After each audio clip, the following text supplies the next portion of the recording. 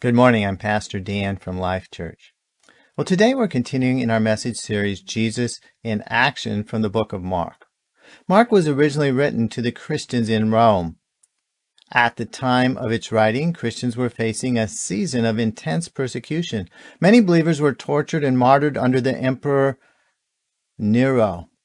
Now, the Gospel of Mark focuses on the actions of Jesus and who he was to give comfort and hope to those persecuted Christians. And Mark gives hope to believers of all ages, no matter what difficulty they may be facing, including our world today. Now, today our message is entitled, Who is Jesus? Now, this is undoubtedly the most important question that every human being on the face of the planet Earth needs to answer. The answer to the question, who is Jesus, will determine what kind of life you live here on earth and your eternal destiny. So let's look at what are the possible answers to the question, who is Jesus? Now, the first possible answer is that Jesus never existed. The accounts of him in the Bible were just made up by the authors. And the answer that Jesus never existed is not a possible answer because of the historical records that we have available. Not only do we have the 4 Gospels in the Bible and other letters and writings in the Bible, but there are other non-biblical sources that attest to the life of Jesus. Virtually all modern scholars of antiquity agree that Jesus existed historically. He was a real person. And so this answer is not possible. The second answer to the question, who is Jesus, is that he was a liar or a crazy person. Now, as we read the Gospels, we see that some did say that Jesus was demon-possessed, others that he was out of his mind. And yet, as we read the accounts of Jesus' life and words, we realize he was neither a liar nor a crazy person. And so very few people, if any, would give that answer. Now, thirdly, we come to the most popular answer, which is that Jesus was just a great teacher. A poll done this year on adults in America indicated that 52% of Americans, the majority, agreed with the statement that Jesus was a great teacher, but he was not God. About 1/3 of people who claim to be evangelical Christians also agree that Jesus was simply a great teacher and not God. Now, was Jesus a great teacher? Of course he was. He was the greatest teacher the world has ever seen. But could he have been a great teacher and not God? Well, to answer that question, we need to look at what Jesus taught. As we study the teachings of Jesus, we find that he claimed to be God many times. John 8:58, Jesus said to them, "Truly, truly, I say to you, before Abraham was, I am." Now, in this brief statement, Jesus claimed to have existed before Abraham, who lived thousands of years before Jesus was born. He also used the name of God used in the Old Testament for himself, I am, speaking of God's eternal existence. Now, the Jews recognized Jesus' claim to be God in that statement, and they sought to stone him to death for blasphemy. Another of many examples took place in Jesus' trial before the crucifixion in Mark 14. It says, again, the high priest asked him, "Are you the Christ, the Son of the Blessed?" And Jesus said, "I am. And you will see the Son of Man seated at the right hand of power and coming with the clouds of heaven." Again, Jesus uses the Old Testament name of God, I am. He speaks of being the divine Son of Man, seated in heaven. In response, the high priest tore his clothes, announcing that Jesus had committed blasphemy by claiming to be God, and he sentenced him to death. Jesus was crucified for claiming to be God. Now, if someone today claims to be God, what are the options? Well, we would assume the person is either a liar pretending to be God or a lunatic who is crazy thinking he is God. We would never call such a person a great teacher. And so calling Jesus a great teacher is not a logical or possible answer to the question of who is Jesus. And that leaves us with only one possible answer, that Jesus is indeed who he claimed to be, God himself. Now, why is it important that Jesus was and is God? Because the only way that he could save us from our sins is if he was God and man at the same time and lived a sinless life. Only then could he pay the penalty for our sins and be able to forgive us so we could be saved. Jesus said in John 3:16, "For God so loved the world that he gave his only Son, that whoever believes in him should not perish but have eternal life. Jesus had to be the divine Son of God to give us the gift of eternal life. And so today God wants each of us to be convinced that Jesus is God for our own salvation, and God wants you to be able to be a witness to the growing majority of people in America that think he was just a good teacher and so are not saved. So let's see what Mark has to say about the answer to the question, who is Jesus? First of all, we need to recognize that Jesus is the Messiah. Mark 8 verse 27 says, on the way he asked his disciples, who do people say that I am? And they told him, John the Baptist, and others say Elijah, and others one of the prophets. So in Jesus' day, just like today, people had different opinions of who Jesus was. The people of Jesus' day had either seen or heard stories about him healing the sick, casting out demons, teaching, and even raising the dead. And so the answers the people gave were all prophets, John the Baptist, Elijah, and other prophets. Now these prophets were godly men, good teachers, even some workers of miracles, but they certainly never claimed to be God. All had eventually died, including John the Baptist. Who had the Old Testament predicted would eventually come? Well, someone more than a prophet. And so Jesus asked them in verse 29, but who do you say that I am? Peter answered him, you are the Christ. And so Jesus asked his disciples who they thought he was, and Peter answered for the group. He said that Jesus was the Christ. Christ means anointed one or Messiah. And so Peter was saying that he and the rest of the disciples believed that Jesus was the coming Messiah. And if one reads the Old Testament prophets carefully, you can see that the Messiah who was to come was seen to be God himself. Just one example, one of the names of the Messiah in the prophet Isaiah was to be Emmanuel, which means God with us. And so Peter did not go along with the groupthink of the culture of his day. He spoke the politically incorrect truth that Jesus was the Messiah that they had been waiting for thousands of years. Now Jesus accepted Peter's correct answer that he was the Messiah and told them not to tell others at that time.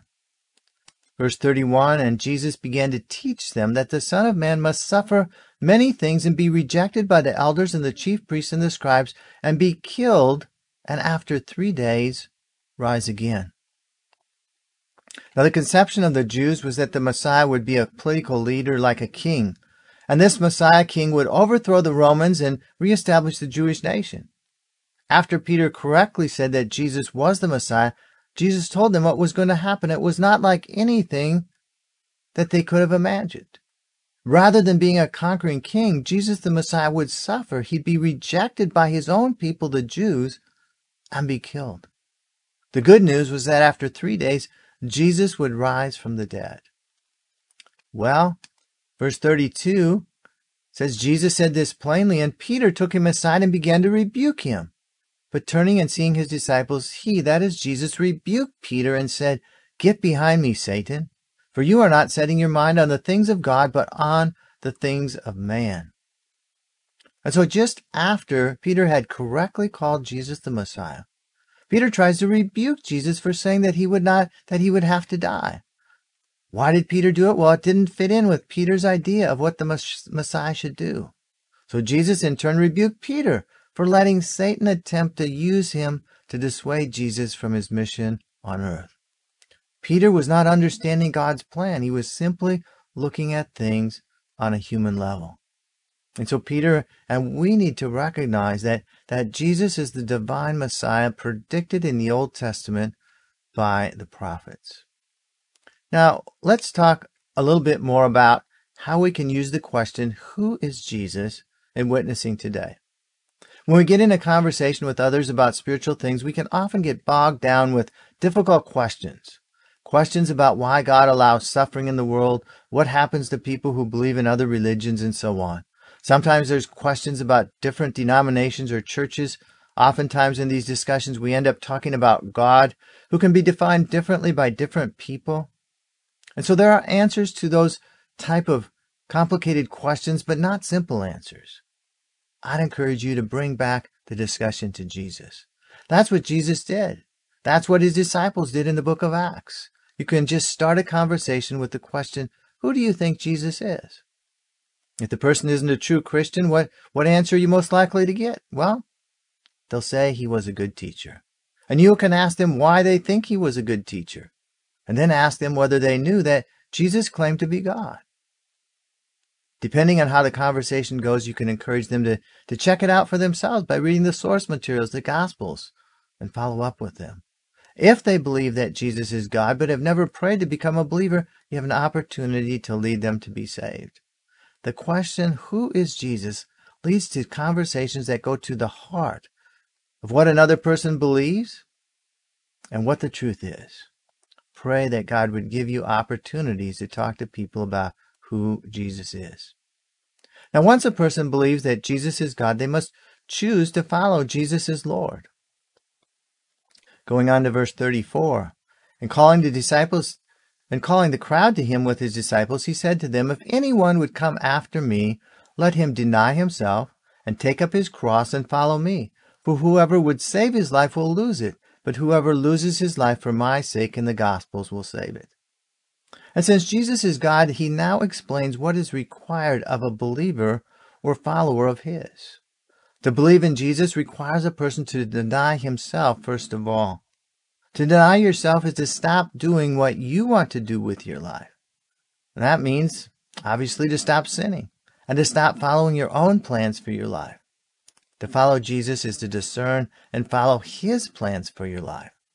Jesus further illustrates what a believer is to do by saying they must take up their cross.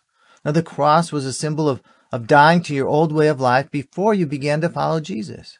To take up your cross is to lose your life for Jesus and the gospel. To follow Jesus is to acknowledge him as Lord of your life. Your whole life must be committed to doing his will. Jesus continues in verse 36. He says, for what does it profit a man to gain the whole world and forfeit his soul? For what can a man give in return for his soul? And so those who are not followers of Jesus seek to gain things in this world. Things like power, pleasure, relationships, money, and so on. If a person seeks the riches of this world, then they're going to forfeit their life or soul. In the Greek, the word translated soul in this verse is the same word translated life in the preceding verse. Your soul is the part of you, your life, that is immortal in contrast to your body, which is mortal. To forfeit your soul is to choose not to follow Jesus in this life. That will lead to your soul being subject to an eternity of torment in hell. And then Jesus gives us an example of how easy it is for someone to forfeit his soul rather than following Jesus as Lord. Verse 38, Jesus says, for whoever is ashamed of me and my words in this adulterous and sinful generation, of him will the Son of Man also be ashamed when he comes in the glory of his Father with the holy angels. The majority of the world around us today is the same as it was in Jesus' day, an adulterous and sinful generation. If a person is ashamed, embarrassed, or shy to boldly speak of Jesus and his word, it means they want or desire the approval of the sinful world more than the approval of God. And when Jesus returns, he will be ashamed of the person who did not speak up for him. That means that Jesus will not give that person his approval on Judgment Day, sending him instead of heaven to hell. True followers of Jesus will not speak only what is politically correct in their world. They will speak the truth. They will speak about Jesus and his word, no matter the persecution, no matter the cost to them. For they have decided to take up his cross, or their cross, and follow him. Choose to follow Jesus as Lord.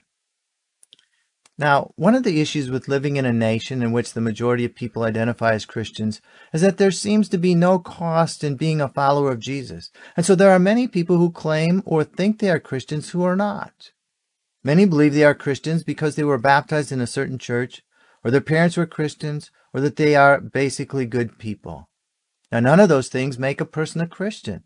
Many others think they are Christian because they prayed a simple prayer at some point in their lives, but their way of life never changed. To pray a prayer of repentance and belief in Jesus must be the beginning of following Jesus in all of your life as Lord, or that prayer was simply words. A true believer will deny himself, will take up his cross, and follow Jesus.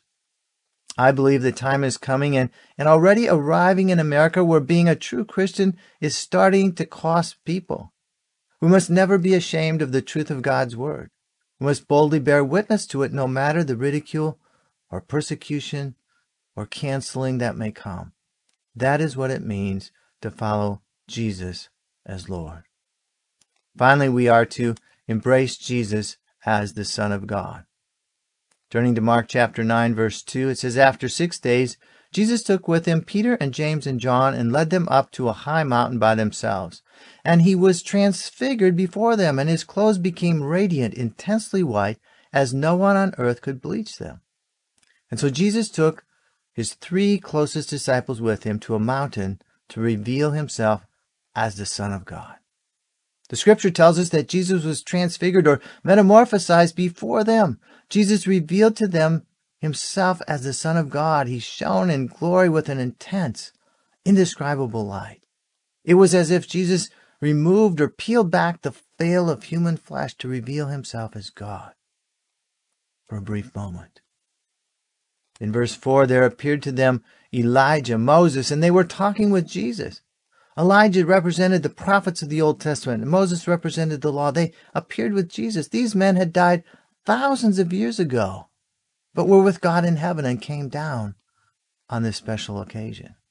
Life after death is a reality, and Jesus was revealing it to his disciples.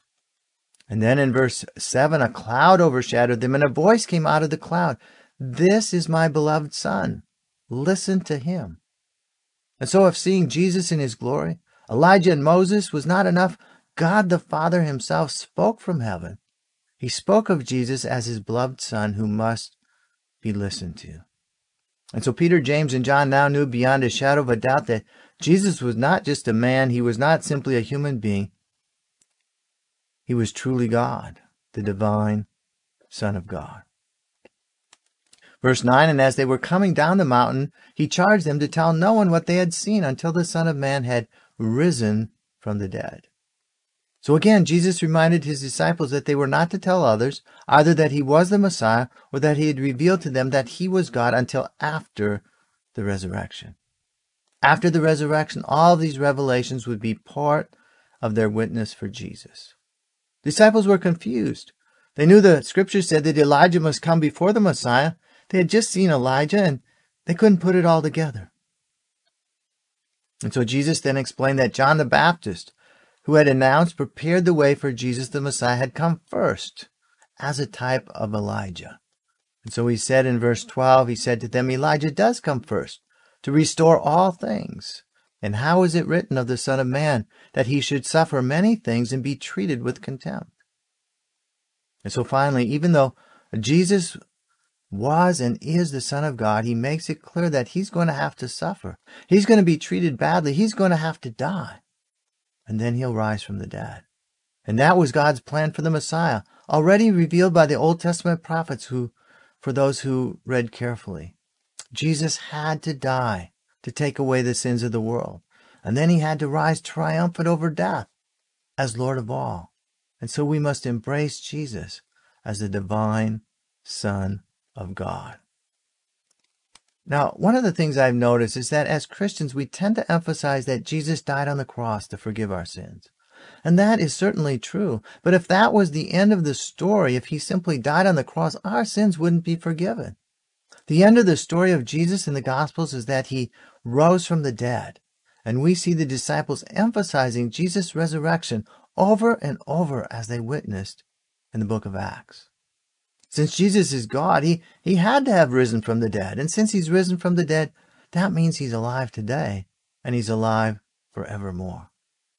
As the resurrected Lord, Jesus reigns as Lord of Lords and King of Kings forever.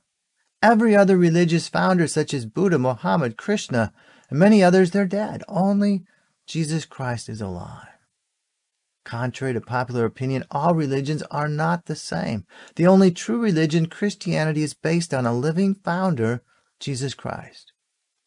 So in our lives, we must embrace Jesus as the living Son of God. Now today we've asked and answered the most important question that can be asked. Who is Jesus? It's important for each of us to give an accurate answer to those who ask us why we believe. We believe in Jesus because we understand who Jesus is. We recognize Jesus as the promised Old Testament Messiah. We choose to follow Jesus as Lord, which is the only way to follow Jesus. Those who seek to follow Jesus as Savior but not as Lord are not true followers of His. We embrace Jesus as the sinless Son of God. Not only did Jesus die for our sins, He rose from the dead. 3 days later, He lives forevermore. We are not ashamed of Jesus. We're not ashamed of our faith in Him or His Word. We look forward to Jesus' return to this earth and a new heavens and earth in which righteousness dwells. Jesus must be everything to us. Now this morning I want to give you an opportunity to repent and become a true follower of Jesus. If you've never committed your life to Jesus Christ, I'm going to pray with you that you could be born again. To become a follower of Jesus, you need to, first of all, admit that you've sinned and repent, turn away from that sin. Secondly, believe that Jesus died to forgive you on the cross and He rose from the dead. And finally, commit your life to following Jesus as your Lord. So I encourage you to pray along with me if you've never prayed a prayer like this before, or perhaps you'd like to recommit your life to Him this morning or whenever you're watching this video. So let's pray together. Father, I admit that I've sinned, I've done wrong things, and I repent. I turn away from those sins. I believe that Jesus died on the cross, the perfect sacrifice to pay the penalty for my sin. Please forgive me. I believe He rose from the dead, and I commit myself to following Him as my Savior and Lord all the days of my life. And for those of us who are believers, let's pray as well. Father, we thank You for Your word that clearly shows us the answer to the question, who is Jesus? We ask for You to forgive us for the times when we were ashamed to speak up for You. Today we commit to recognize and speak of Jesus as the promised Messiah. We choose to follow Jesus as Lord in our lives and to encourage others to do the same. We embrace Jesus as the risen Son of God. We choose to deny ourselves, to take up our cross, and follow Jesus no matter the cost. We are not ashamed of Jesus. We are not ashamed of the gospel. Give us the opportunities and boldness to be Your witnesses in the power of the Spirit. It's in Jesus' name that we pray. Amen. Now, if you've made a commitment to Jesus Christ or would like more information, I'd encourage you to connect with us via the link below this video. We'll pray for you, offer you some helpful materials. You can find out more information on our website, lifechurchstlouis.org. Our Sunday morning services are now open at 10 a.m. at 15036 Clayton Road, Chesterfield. You're invited to attend if you live in the St. Louis area. Online donations to help us reach more people for Jesus are available at lcstl.org/give, and also on our website. Next Sunday, we continue our message series, Jesus in Action, from the book of Mark with the message, Serving Jesus. We invite you to join us then. God bless and have a great week.